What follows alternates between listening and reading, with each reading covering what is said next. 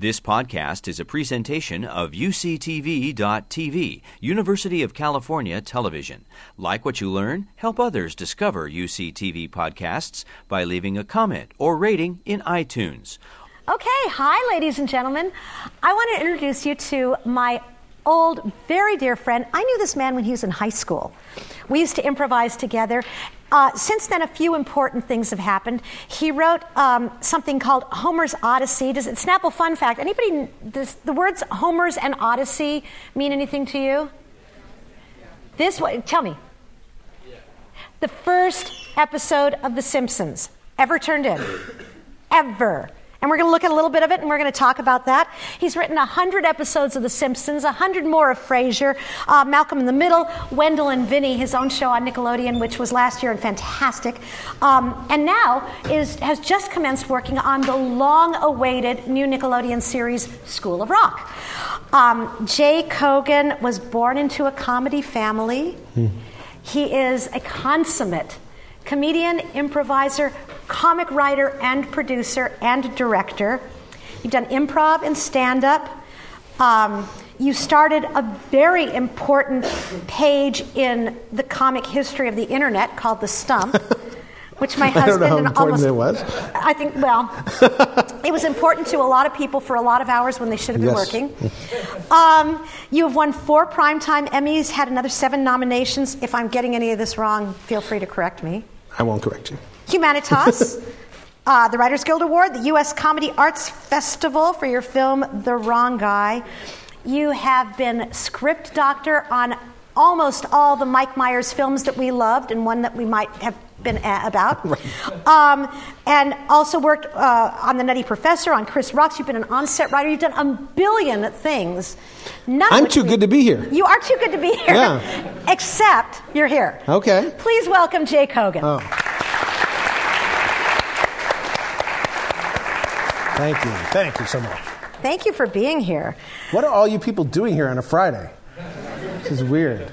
Bad planning, guys. This is what we call pre-partying. Okay. Right? This is how we do it, right? So, okay, let's start at the very beginning and then move our way forward, okay? Okay. Way back machine, young Jay, you've had a life in TV. What are your early, fond TV memories? My earliest memory of actually seeing a TV show made? Okay, sure. Made and watching. Okay, well, watched. I don't know. I remember there used to be a show, there used to be a show when I was a little kid called Winky Dink. And Winky Dink was a cartoon, and somewhere in the middle of the cartoon, they would ask you to help Winky Dink get over a bridge by drawing it on a magic screen. It's like Dora the Explorer kind of does the same thing. And I didn't have the magic screen. I just had a crayon. And I used to draw on the TV the thing, and my mom and dad would be very upset at me. So I remember that because I got in trouble. That was my first memory. Excellent. But the first time I ever was on a set of a TV show that I remember was a show called The Dean Martin Show. These people, how many people remember or have ever heard of Dean Martin as a singer? Some of you. That's Good great. Class. That's impressive. Anyway, Dean Martin, great singer. If you've ever thought of hearing what cool singers in the 50s sounded like, you should check him out. The original Ocean's 11. Right. He was a Frank Sinatra kind of Rat Pack guy. Anyway, he had his own TV show, and his TV show is unlike anything you guys have ever seen. It would blow you away now. It blows me away. I saw it recently. I went, holy who does that? He walks in, he wears a tuxedo, he doesn't rehearse his show, it's completely written, he reads everything off of cue cards, and he sort of stumbles through his whole show as he's drinking scotch, and then goes home.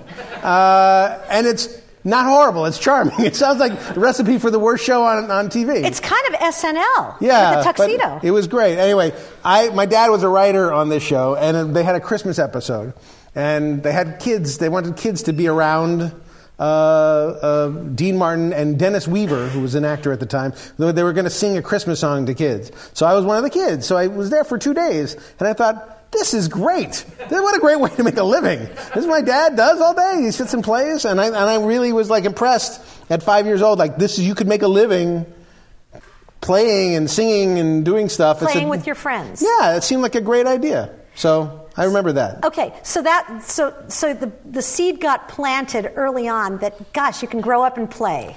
Yeah, I mean, I think most kids who are on the set of a TV show almost universally leave saying, why aren't I working on that show?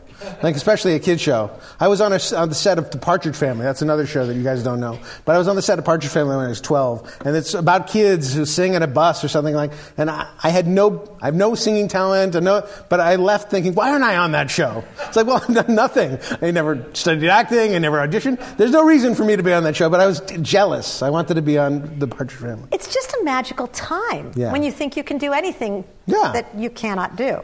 Yeah, kids are dumb. Right. Yeah. We know that. Mm-hmm. So when did it first dawn on you that you could, not only can you do this, but you actually could do this? Like, was there a moment where you went, I think you're going to be okay. I don't know. I'm still not sure. I think it's going to work out. Okay. I mean, do what? I tried, when I first met you, I was trying to be an actor. Okay. And a stand-up comedian. How old were you? You were like 16, 17. Okay, you're 16 years old. You go to high school. Yeah. And you find your way to a group of adults. Where were we, on Hollywood Boulevard or Sunset Boulevard? Off Sunset Boulevard, We're off Sunset Boulevard in a little basement theater under a 7-Eleven doing improv. How did you get there? Well, I was turning tricks on Sunset Boulevard, and I just thought, how easy, I'll come in from the cold. No, I think what happened was Bill Steinkellner, one of the great improv teachers of all time. Why, he teaches here at UCSB. There you go. He's there. Was one of my very first, if not my very first, Groundlings teacher, which I took the Groundlings before I was in Billy's class at the Gardner Stage. Oh, did you take a teen class for the Groundlings? No, they didn't have teen classes. I just took a class. Okay. And so I was fairly young taking that class, loved it, and then I took another class with Phyllis Katz. I don't know who taught who first, but and then they wanted me to wait before I went to the advanced. They thought I was too young. So they put me on hold. Because you were 15. Yeah. So I put me on hold, and I said, well, I really like doing this. And then Billy had his own class, and he was gracious enough to let me come, even though I probably didn't deserve to come, because all the people in that class were so good. And I loved it. But it's a theme that we've been starting to develop in this class, the idea that even at an early age, you find something that you love, and even if you're too young to do it, even if you're not going to get paid to do it, even if you can't do it, you do it because you love it, right? That's fun. I mean, I loved it. It was fun. Nobody was going to tell me not to do that if I could. That was a really fun thing to do. I got great satisfaction out of the whole experience.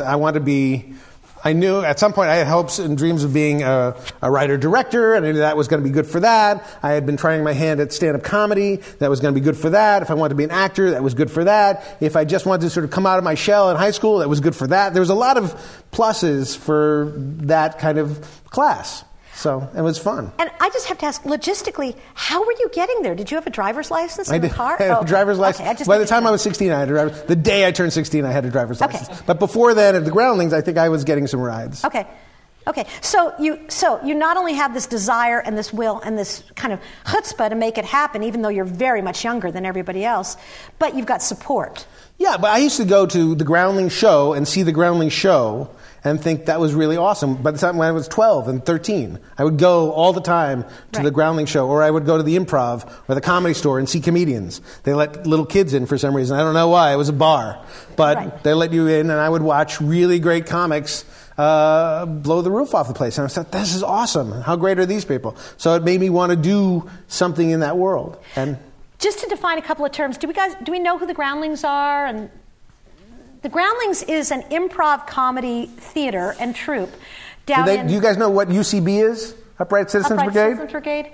No. Amy Poehler comes, and a lot of the community and Parks and Rec people come out of UCB. Groundlings has fed a lot of Saturday Night Live, Melissa McCarthy and Will Ferrell, and a lot of the comics that you see are coming out of the improv tradition. Right. Second City, I guess, was the granddaddy of them all, and then a lot of offshoots of Second City brought you a lot of people who were on Saturday Night Live. Almost all of them from Saturday Night Live were from that some version of that improv background. Right.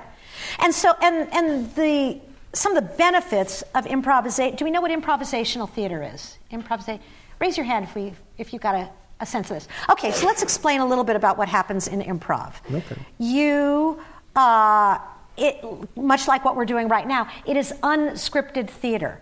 Unlike what we're doing right now, you're playing characters in scenes that the audience often will suggest, oh, you're two flamingos on the moon. And then you have to be that. Right. And you so your job is to think about what it would be to whatever situation you're given and agree that's what you'll do. And two people who are good at this, it's a learned skill, like volleyball or anything else. You have to learn the rules of it. And then the better you get at it, the better the scene will be. The first scenes you do when you're beginning at the school or at the Groundlings or anywhere aren't going to be great because you're still learning to learn how to commit to be a character, learn how to listen to people when they're talking, learn that you can use the space around you, learn that you don't have to make jokes all the time, that you can just sort of be in the scene and the scene will take care of itself. Those are things you have to spend time doing, but eventually you learn it. Or you don't. Or you learn different things. But wait, but one of the things you're learning skills like agreement, like figuring out what's the seed of this thing and going along with that, right? Yeah, I mean, if you're on the moon, sometimes there's improvisations where you say, you call the scene. Two people are just standing there and we don't know what it is. And one actor says, gosh, I've never been to Mars before. If the guy next to you says, I'm not on Mars, I'm on a pirate ship, your scene's going to suck. John Lovett said that to me once. Exactly like that. I said, I'm on Mars, and he said, no, I'm on a pirate ship. Why, the master thespian that he is. And the scene did suck. But yeah, if they agree we're on Mars, then a scene can develop, and we're agreeing about it, but we're also having to add information. Now the next person next to you says, yes, we're on Mars, and boy, we've been up here for 8 years, and I'm getting a little lonely. And that's a new information. And then, we better get back to finding the lost colony and then they start digging around and looking, and it adds actions. And now we're in the land of pretend. Yeah. And that's basically what it is. And it's really fun to pretend. It still is fun to pretend. Yeah, we still have fun pretending. Yeah. You still improvise, I still do it. Yep. Were you, as you started developing and becoming very successful in the world of comedy writing, your dad, who was well established, obviously, over many, many, many years, all through your growing up, did he love it? Was there a liked it when I got paid for it. Okay. Eventually, he was discouraging of me up until that point because I think that he chose to leave Brooklyn, New York, and become a comedy writer, which is like telling your family, I'm going to go and live in an undersea city. Like they had no clue as to what that means, and they thought my father was crazy. When I told my father I'm going to try to become an actor and do something, he knew what it was, and he was still scared shitless. Because he says, it's really hard, and you might starve, and that would be bad, and wouldn't you rather be a lawyer? And I said, no, I want artistic integrity. He says, really think about being a lawyer. And so he wanted me to become an agent or a lawyer, something that had a little bit more safety attached to it.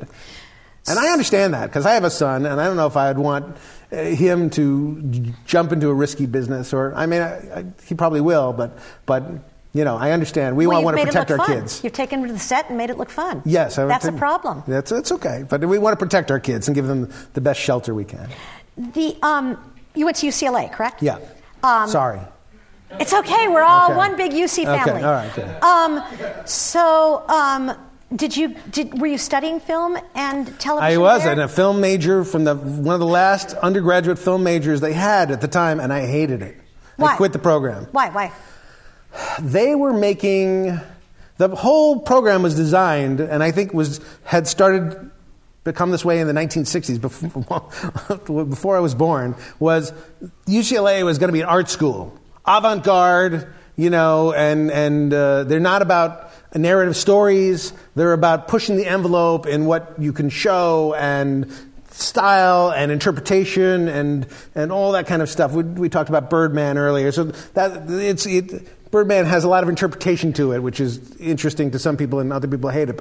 But that was their mode of, and I liked movies that actually had stories.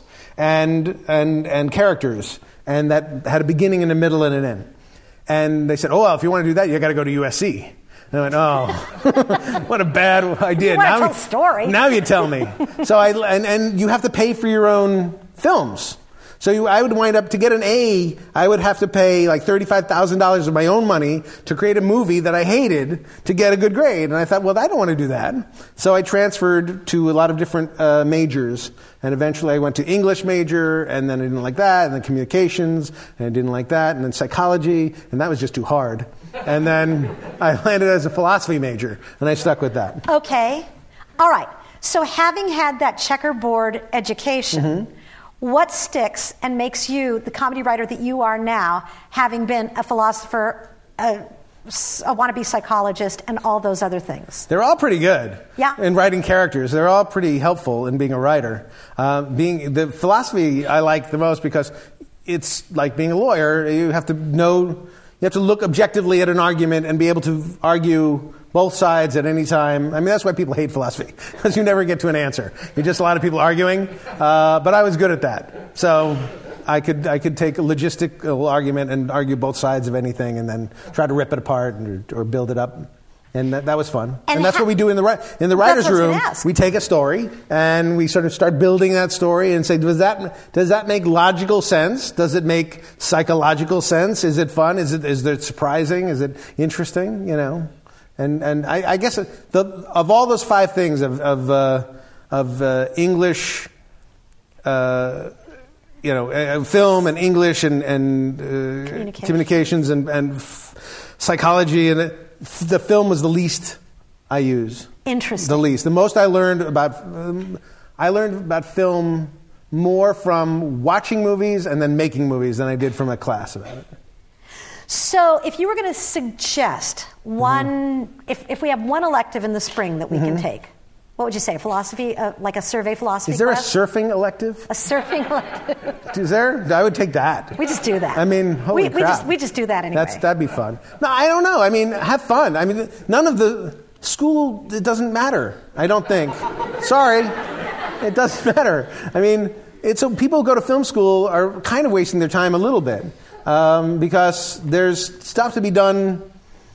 You can write on your own. You can work on your own. As soon as you get a job as a PA getting pizza on a movie or on a TV show, if you ever get that opportunity, you're going to learn more in that 6-week period than you will in 4 years of film school. PA, production assistant. Yeah. Okay. I started doing that. I was just getting a lot of people sandwiches and coffees and what have you. Well, that's what I wanted to ask you. So you graduate with a degree in philosophy. No. What? I did not graduate.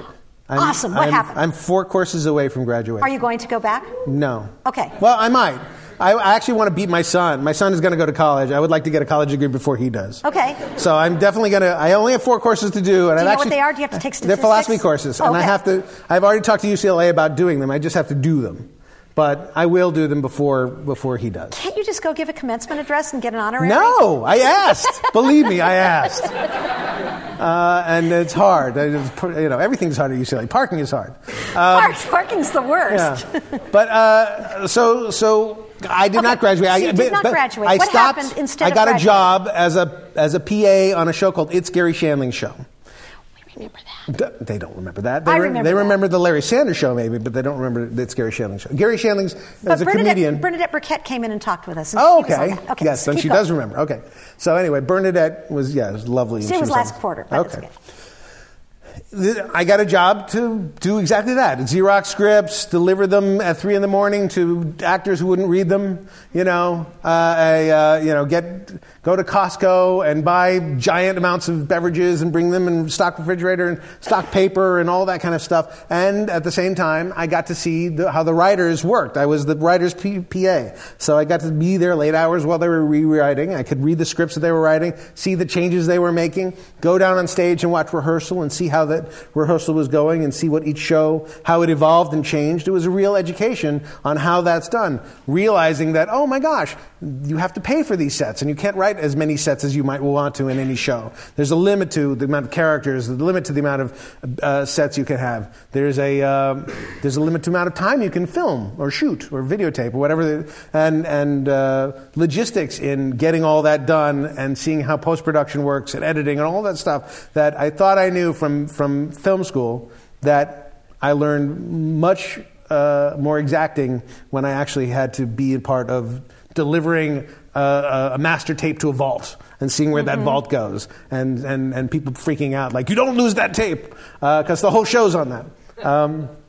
Or getting, reading scripts, or seeing how jokes change, or seeing how actors won't do jokes the way you thought they would, and then producers begging them to do it a different way, and them yelling at them, all that, the whole dynamic of how it all works, I saw from working.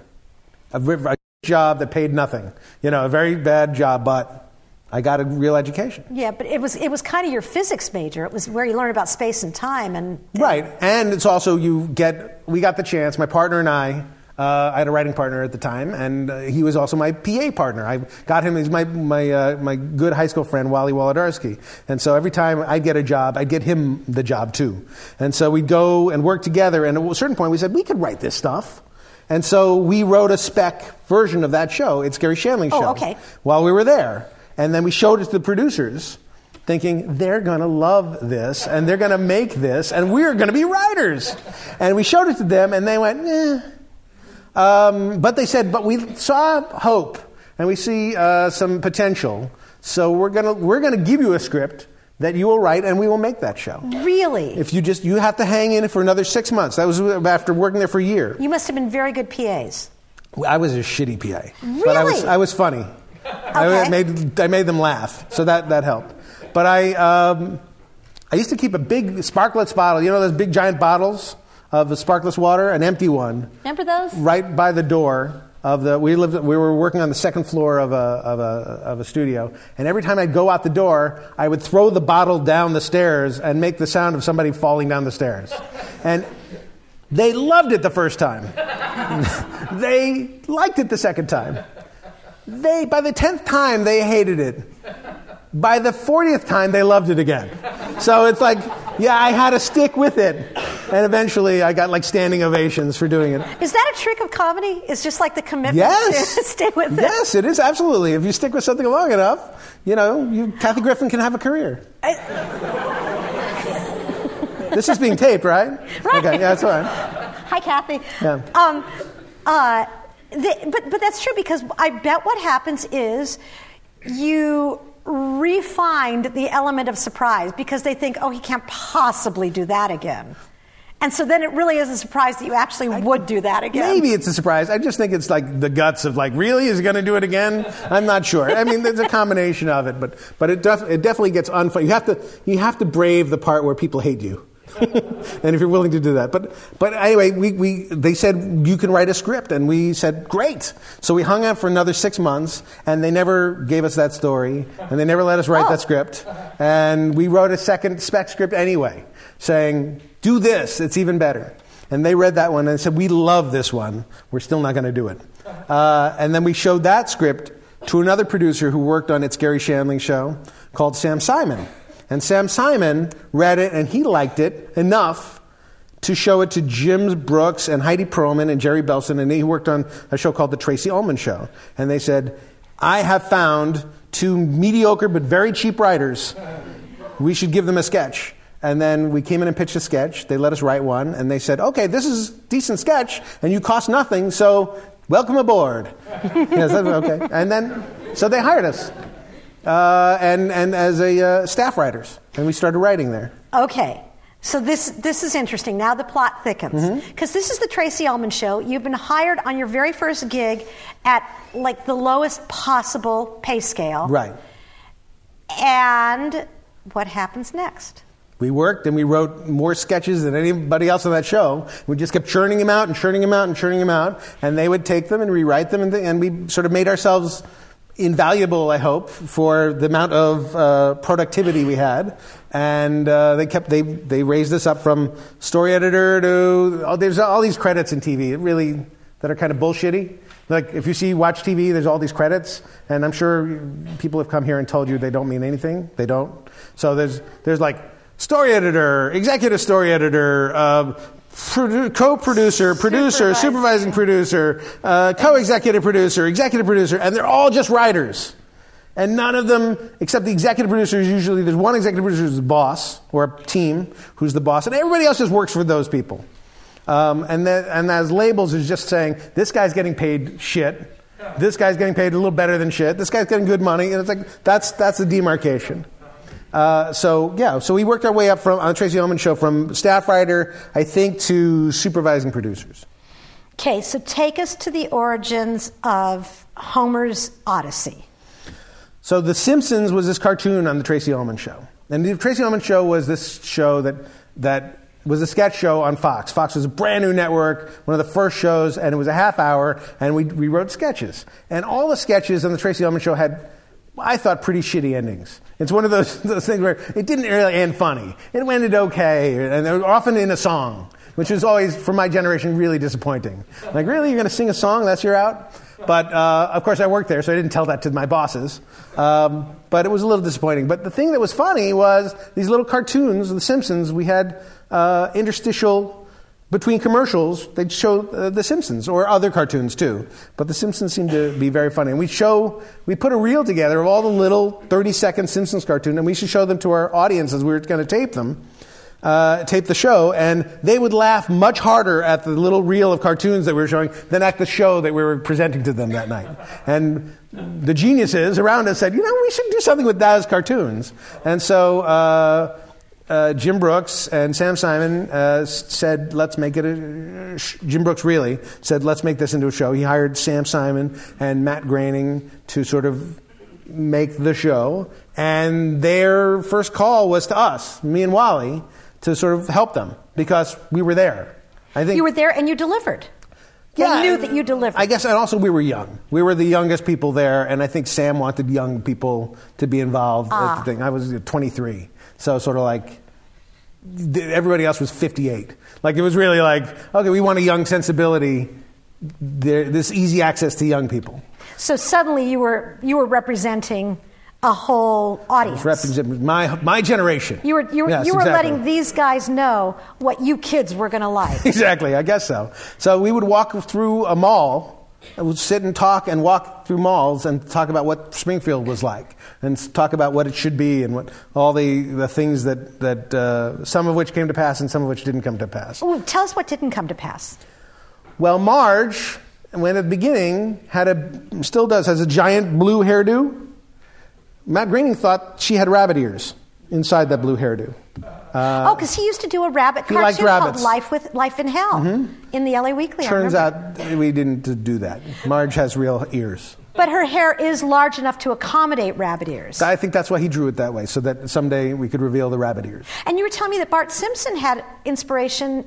Bart Simpson's based on Charlie Brown. If you look at Charlie Brown, drawing of Charlie Brown, and you look at a picture of Bart Simpson, you'll see his hairline is the same as Charlie Brown's shirt. The zigzag? Zigzag shirt. The way we Charlie Brown's always shown at a complete 90-degree. You see his nose this way, or his nose this way, or you never see him straight on. Right. We do the Simpsons. People don't go straight on.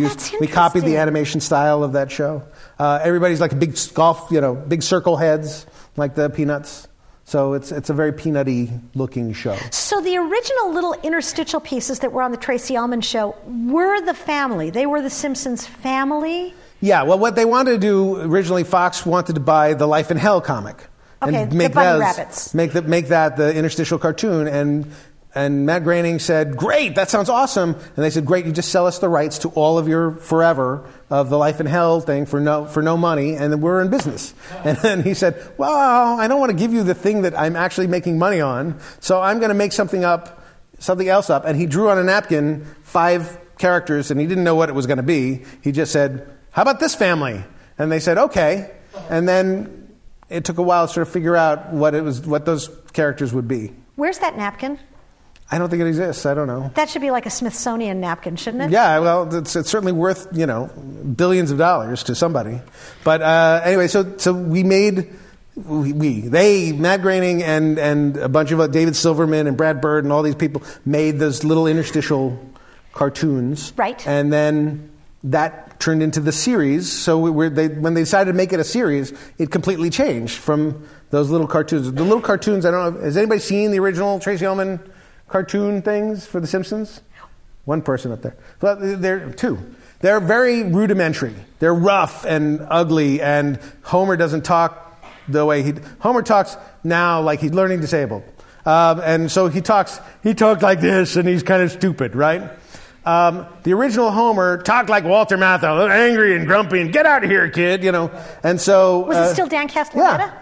Yeah. Just a different voice. Just a different voice. Get out of here. It was like, W.C. Fields or something. And Bart also didn't have a character, and Lisa didn't have a character, and Marge didn't have a character. So over time, we sort of figured out what their characters were. And then, walking through malls, like I say, well, who are these people and what will they be? So you're walking through malls for inspiration? Just because we're fat and we want to eat. Okay, that's fair. So we would go to a food court. And we'd talk. And it was Matt's idea that Springfield would be a city that has everything that every city in the world has. Springfield has one of. Sam Simon's idea about who those characters would be and how they would look. And the drawings, he refined how they looked. But, it's a combination of those two guys really doing it. And every now and then, Wally and I would sort of pipe up with some, well, we could do this and we could do that. And, we could show volcanoes and whatever.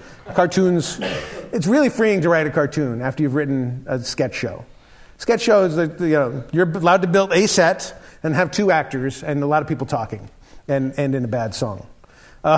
In a cartoon, you can do anything and go anywhere and write, even for a quarter of a page. And have really good songs. Yeah, but Interior Volcano Day. You can write that and actually draw it. Interior Volcano, 10,000 henchmen wait as... We'll draw it. So you can write that, and it's very freeing. You can't write it for a movie. You can't write it for any other form but a cartoon. So that was kind of fun. When you create characters like this, you are then... in a proprietary way, paid each time that they appear in an episode. In theory. In theory, it's supposed to work that way. That's but no, good stuff. It didn't work that way. Damn. Yeah, that's all right. Long story that these guys don't want to hear about, but something to do with when The Simpsons wasn't a union show. How many people here like unions? None. Okay. The Writers Guild happens to be a really good union. And there's a lot of protection for writers in a world that has no protection for anyone. If show business could, they'd pay you nothing. And do sometimes. Yes, and when they can, they pay you nothing, and then they sort of rip you off. The Writers Guild and Directors Guild and these guilds actually protect you for the minimum, the least that they're allowed to pay you. And one of the protections is if you create a character and it takes off, you get a little tiny bit of money for it. Our contracts were tied to the Writers Guild basic minimum agreement. So everything that was on The Simpsons was connected to that agreement that the Writers Guild had with the studios. However, they did not cover animation, so it was sort of just an agreement. And all our contracts said it's the same, it's exactly the same. At a certain point, the writers on the show wanted the actual union to cover the show. And one of the sacrifices they said was, we will not charge 20th Century Fox for character payments retroactively for characters. That's what Fox demanded. Fox said, "Fine, you can be a union, but we're not paying for character payments because that would cost us a lot of money to people like Jake Hogan." And then so I didn't get that. And so that was a sacrifice I feel like I made so that these people could get health benefits and other things. You fell on your sword. You know what? You are a hero. I am. You are a Writers Guild hero. You're welcome, people. You're welcome to the future. We thank you.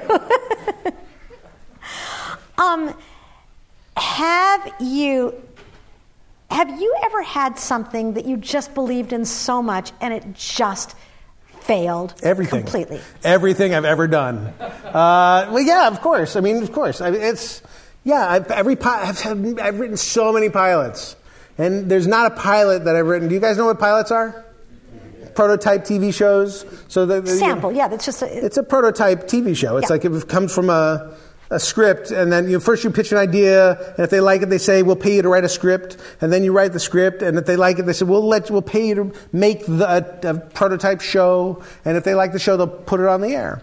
Well, I've done so many versions of pitching shows, writing scripts, making pilots, and then sometimes getting them on the air. And every time I invest my heart and soul into it. I love the characters. I see the show. I see the future of it. And when it doesn't pan out, which is almost always, I'm a little heartbroken. So, yeah. So how do you get up and do the next one again after that? The bills to pay. Okay, so it's practical. It really is practical. I mean, that and also like... But then you invest your heart again. Yeah, but I mean, this is the business. You have to have passion in what you do, right? I mean, that's the one thing that is required. Is you have to have passion. I mean, I guess it's not required, but your life sucks if you don't have it. So the ability, everybody says, but it's true, when you get knocked down, the ability to get back up is the thing that determines whether you're a happy person ultimately or an unhappy person. If you stay down, you're an unhappy person. If you get back up, you have hope, right? So I like to have hope. Do you have tricks that you, or things that help you get back up? Tell myself what I just told you, you guys. You actually tell yourself. Yeah, you have to be, it's hard. It's hard to take a punch in the gut, but things will only get better if you try again. It's the only way to get what you want is to try again. And it's true. And I lie to myself about a lot of other things. I don't have to lie to myself about that. No, that's a true thing. Yeah. And alternately, when you're really on a roll, when you're really in the zone, you did 100 episodes of The Simpsons and you were flying there. It was a large group of people. It wasn't just me. But it was a community really in sync. Yeah, right? I mean, we were in sync, but we had leaders and we had agendas and we had things to do, and it was a 52-week year. There were no breaks, so it was really exhausting. And we were in charge of things that are more than just TV show, like music and editing and shows for the Ice Capades and comic books and all kinds of stuff. There was like a whole ancillary world. You were managing the whole brand. Amongst, not me, you all. The whole group, yes. I mean, and especially Matt Groening was like handling a lot of the sort of publicity for the show and going on talk shows and dealing with all that kind of stuff. It became a big enterprise.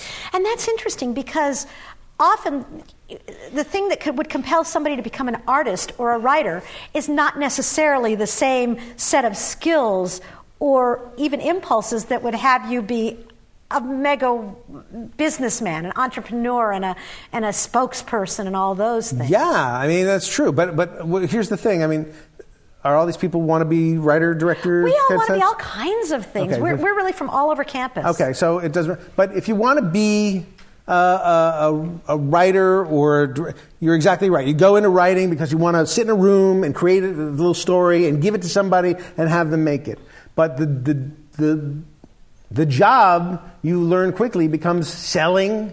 Like a salesman, like a vacuum cleaner salesman, selling your idea to people and and kind of sweaty, edge of your seat, and this is what happens, and this is what happens, and get really excited and passionate and try to convince them that they have to do this, and then you have to convince them to keep it on, and you have to convince actors to come work for you, and you have to convince people to sort of change it. You have to manage a whole world of people, and that has nothing to do with being a writer. That has everything to do with sort of learning managerial skills and learning sales skills and learning people skills and all that sort of stuff that nobody goes into show business for. The reason people go into show business, generally speaking, is because they want to feel loved somewhere down the line.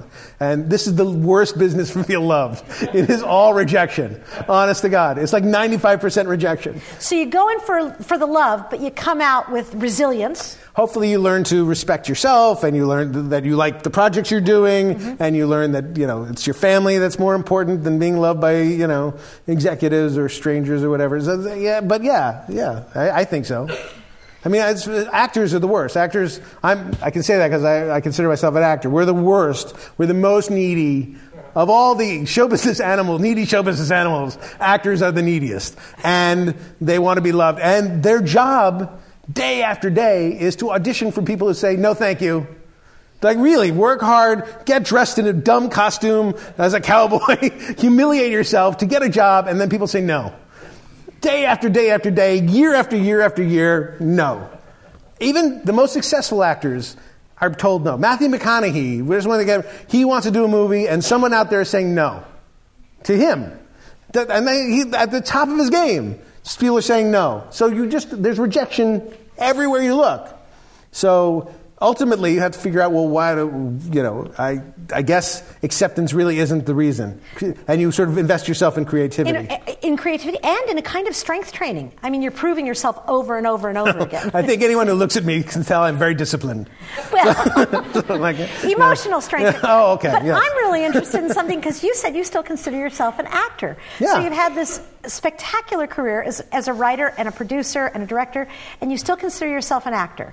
Yes. Are you acting? Anytime anybody asks me to, I do. I do the Groundlings, Cooking with Gas. I do parts in people's TV shows. I do voiceover. I'll do I have no shame. I will show up. I will wear my own clothes. The part is, you crawl through a mile of dung and you get to the end of it and you get kicked in the face. What time can I show up? Excellent. It's fine. I'll be there. So, I'm absolutely an actor. Because that is the thing that... It's fun. It's fun. Writing's fun too. Okay. Acting's fun too. I am a director now. I direct. That's fun too. I've had I've written music. That's fun. That creative part is all really fun. Looking for that expression. Never done Instaplay, Bill. But other than that, my career is complete. Come to workshop.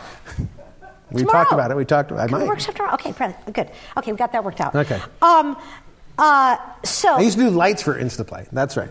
So that was fun. That was really good. Instaplay is our improv show in LA. Mm-hmm. Do you, as a television writer, feel a sense of social obligation or responsibility, knowing that how many hundreds, thousands, or millions of ears are going to be listening to your words? Do you think with great power comes great responsibility?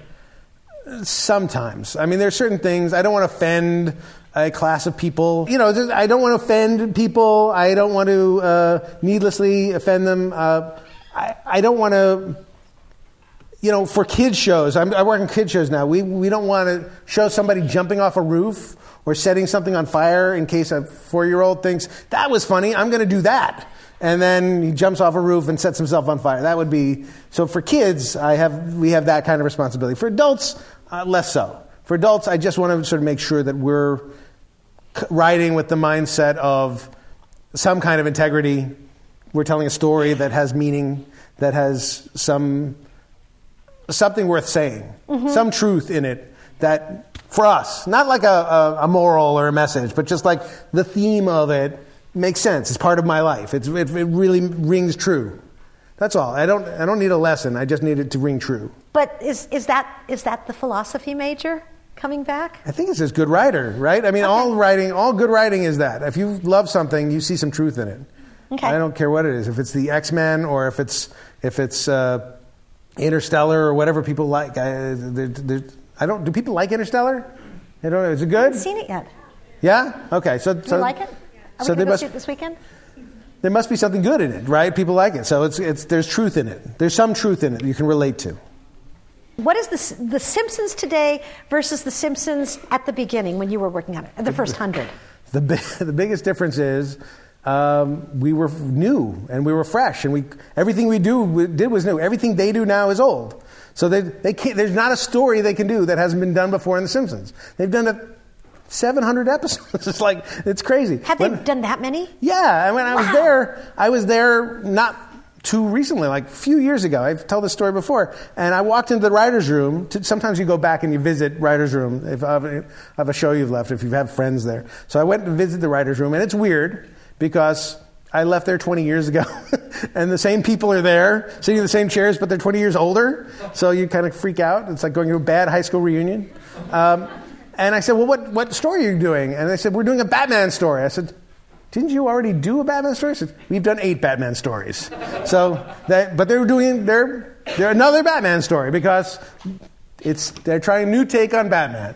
So they just have to keep finding new areas to mine, and it's really hard. I think it's really, really hard to do that. I don't envy them trying to be fresh and then getting nothing but feedback from everybody saying, ugh, The Simpsons is so old now.